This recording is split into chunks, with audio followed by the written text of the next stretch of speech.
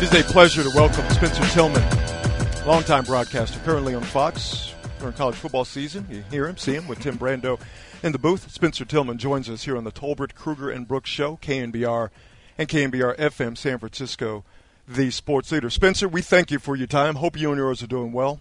How are you? Yeah, we are doing well. Hope you guys are as well.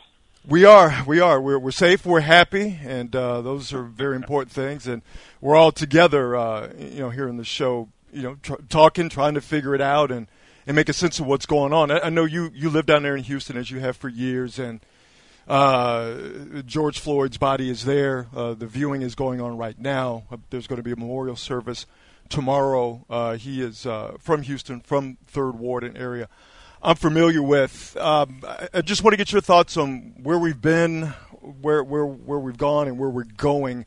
You've been very vocal, in terms of everybody now kind of understanding what has been said by the African-American community since forever, and everybody trying to go in a positive place now that we all seem to be understanding of it. Just give us your thoughts on what this thing hopefully is going to look like in the not-too-distant future.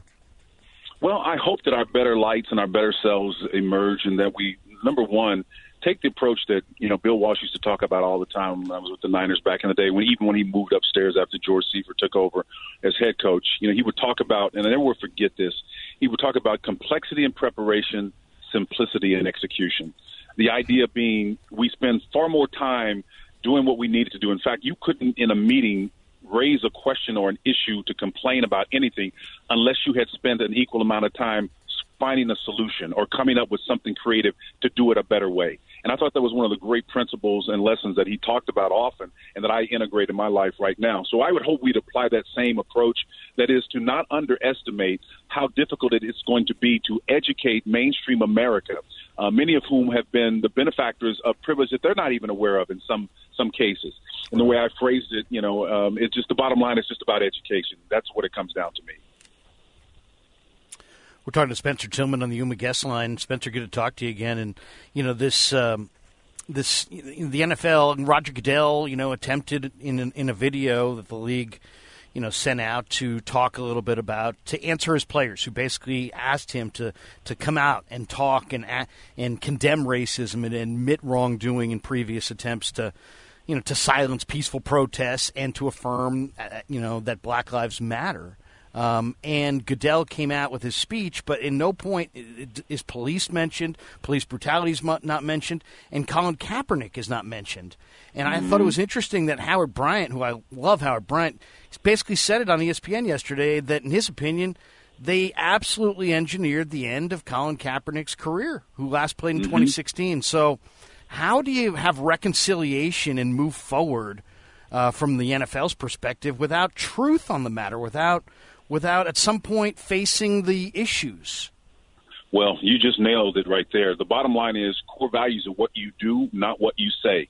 It's almost like you, given the context that we're in right now, after 400 years of chattel slavery, another 150 years of Jim Crow, 70 years of marginalization, so many different ways, and still in 2020, we're dealing with a cop, even though he's representative and he's one individual, who cavalierly puts his hand in his pocket and his knee to the neck of an individual who dies right before the world's eyes, to be able to see that's happening. It's almost like anything that happens after that is going to fall short. And I've heard people speak to it in that language. And in other words, nothing you say is going to impact how I feel right now unless I see a material change. Nothing matters. Your word doesn't matter. Nothing matters. And that's what the league has to understand. And I will applaud Roger Goodell for at least doing what he should have done a long time ago, and that is acknowledge the fact that you were wrong. But you're right, there was the omission. And to me, it's like a more minor form of infraction that Drew Brees dealt with. And see, I'm doing surgery now when we talk about this, and you have to, for fear of hurting people. What Drew Brees' transgression was, it was actually, and I'm going to use the word sin, it was a sin of omission, not commission. He was asked an open-ended question to which he could have responded any way he wanted to respond. And he should never apologize for articulating his core values, which was family, his grandfathers who fought, both of them, spilled their blood on soil. However, if he would have added one conjunction and said, but the purview that I have and my grandfathers had is different from the 4 primary receivers that I throw the football to. Their grandfathers, until Executive Order 9981 in 1948, would not allow their grandfathers to fight alongside my grandfathers and spill their blood for this nation. It wasn't until years later that happened.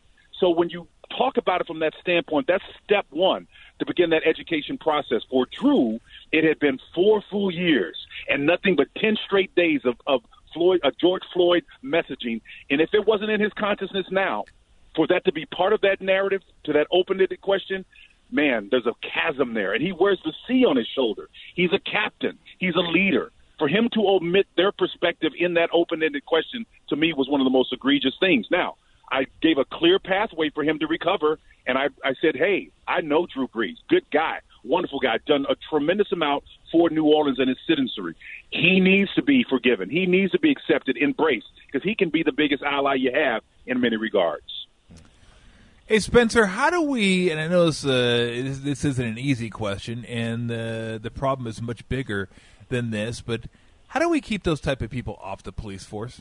And if they do get on there, how do we get them out of there as quickly as possible? Well, I think, Kamala Harris, and again, I'm not a political guy at all. I don't see politics through that filter. For me, it's a moral issue. It's right and what is wrong. But I think what Kamala Harris and some of those folks are talking about right now and coming up with a way to hold police accountable, totally re-engineering. I mean, to me, it seems on its face somewhat disingenuous to have police themselves. When something goes for review, an internal organization who's charged or challenged on issues to judge themselves, whether they're right or wrong.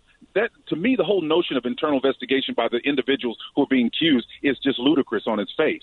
So there needs to be a non-biased third party that makes those decisions about what happens. And there needs to be a punitive component of it as well that makes real charges stick, and there be a penalty. So whether it's kindness of heart or some other motive, if that's not in play, then the punitive piece of it has to be the motivating. Whether it's a stick or a carrot, there has to be a way that people will respond to bad behavior. And unless that's done, there's nothing materially that's changed. So once again, I'm at a place where I need to see material change. I'm not really listening to what anybody says. I'm watching what they do. That's all that matters. Mm-hmm. Getting that real from Spencer Tillman. Nice enough to join us here on the Tolbert, Kruger, and Brooks show. He's joining us, as all guests do, on the UMA guest line. Understanding fully, Spencer, that communities and how they're policed, that compared to ownership in the NFL and how they do things, one is clearly more important than the other. But as you said, for the police, in essence, to check themselves, there's something inherently wrong with that. Are we expecting owners who obviously need to do better when it comes to hiring people of color and minorities in front office positions and obviously head coaching positions in the NFL? Are we foolish in expecting the owners to change out of the goodness of their heart, and we should make them change? You dig what I'm saying? Are we expecting people who are set in their ways to all of a sudden change because they see things differently? That just may be a foolish proposition. I think it is, and I don't want to sound maudlin or sound discouraging, but what you have to understand is the context. I believe most people that have conscious or unconscious bias, whatever it is, most of them, I'll give them the mulligan. Most of them are not even aware of that. We're so far removed from slavery and all of those vestiges of the things that represent the most egregious aspect of our nation's past and original sin that they would divorce themselves from that. They would say to you today, I don't have a prejudice or bias bone in my body. I don't see color. And to that I would say, well, you need to see color. Because if you don't see color, you're dismissing everything that we're dealing with right now with respect to this Floyd George situation. It was color and other factors like that, how much melanin one has in the skin, that it's influencing and determining how you feel. It's the same thing that lady articulated in Central Park as she's walking her dog that's unleashed. The law says you have to have it leashed. The key word, the phrase that she articulated was, I'm going to call the police on the young Harvard graduate who asked her to leash her dog. I'm going to call the police and tell them that an African-American man is threatening me and my dog. And that was the last word. And then the dispatcher on the other end said, we'll send somebody right away. That was it. And based on that information, an image and impression was created, like Dr. Harry Ayers used to always tell us, We live in a world of images and impressions. No one is able or willing to peel away the veneer to find out what's substantive, so we deal with what's on the surface. African Americans in this nation are the only cohort that came here in 1619 as a people of immigrants who were enslaved on its own territory. You're talking about Italians and Irish had tough times. They were able to overcome it, but they never were enslaved.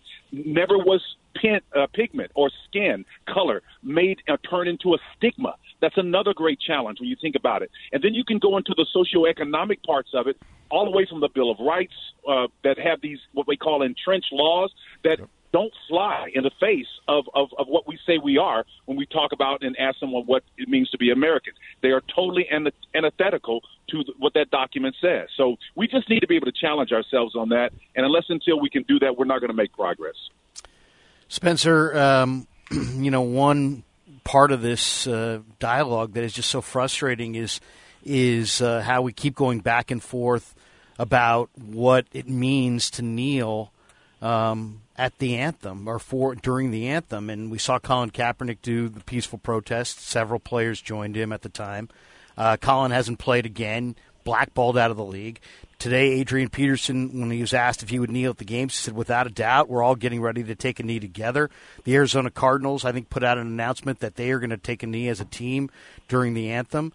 And then on the other side, you've got the President of the United States who literally tweeted out, another salvo that kneeling is disrespecting our country and our flag and disrespecting if you kneel during the anthem, you're being disrespectful. And it's just like, where is the NFL going to be with that this year? How are they going to deal with that? They got a lot of sponsors. They got a lot of players. They got a lot of varying opinions here. This is a hot button issue. How is it going to get, what's the end game? If I were Roger Goodell, here's what I would do. If I were a media strategist, real briefly, because I know we're probably up against it, I would basically bring in Nate Boyer, do an interview with him, and articulate Nat sound up full. Let him articulate it, post-edit it in such a way that he articulates himself. Here's a former Green Beret giving the directive to Colin Kaepernick. I suggest that you kneel as opposed to sit, because we believe in the military that if you kneel is a sign of respect. If you kneel in front of the grave of a fallen comrade, that is a sign of respect and regard. We kneel when we propose. We kneel when we are knighted. If you're in the UK, we kneel when we pray. Everywhere else in the world, the sign of kneeling is nowhere disrespectful. We've assigned it that value because we want to have conflict. We want to believe these things. We live in a world of images and impressions, but I would be hard-pressed, and I think anybody on this call would be as well, to find some place in history where we've assigned a sign of disrespect for someone kneeling for anything. That's what was when the title was attached to it, that I'm kneeling for this. We made the quantum leap as part of mainstream culture primarily, that was a sign of disrespect. That should have never been done. Now, I will say this, Colin Kaepernick has some ownership in this as well, because what he did is he allowed this larger narrative to co-opt his intentions. He could not outpace their story. So they co-opted, they took over the narrative and created it. I mean, that happens all the time in marketing, but this is too costly and too significant of a matter to allow that to happen. You know, it's an argument for another time, but I'm not even so sure there should be a national anthem before games anymore. I'm not sure. It hasn't always been that way. I know it started 30, 40 years ago, but you know what? If I was Roger Goodell, Spencer, I think I would suggest to all the players to do it, because look, we know how concerned they are with money and their sponsors, but this is so much different. It shouldn't have taken this to wake up people, but this time, if sponsors start pulling out, I think if the owners are strong enough, they say, go ahead and pull out. We're going to stay on the right side of this issue. I think a lot less sponsors will pull out of this one, because I think a lot less sponsors will look at it like, hey, we're going to be on the wrong side here. I think there's more people that are willing to stomach this one. It shouldn't have taken this, but because of it, I just think it's going to be different this time. I don't think there'll be as many people that turn their head on this one, because I think people are starting to understand more and more what this was all about to begin with, and more so what it's about now, which is the same thing, but people have a better understanding. So I think the temperature has changed. At least I hope. I think it has changed in a private room without consequences. and I obviously know that that's not the context here, but I will say it anyway.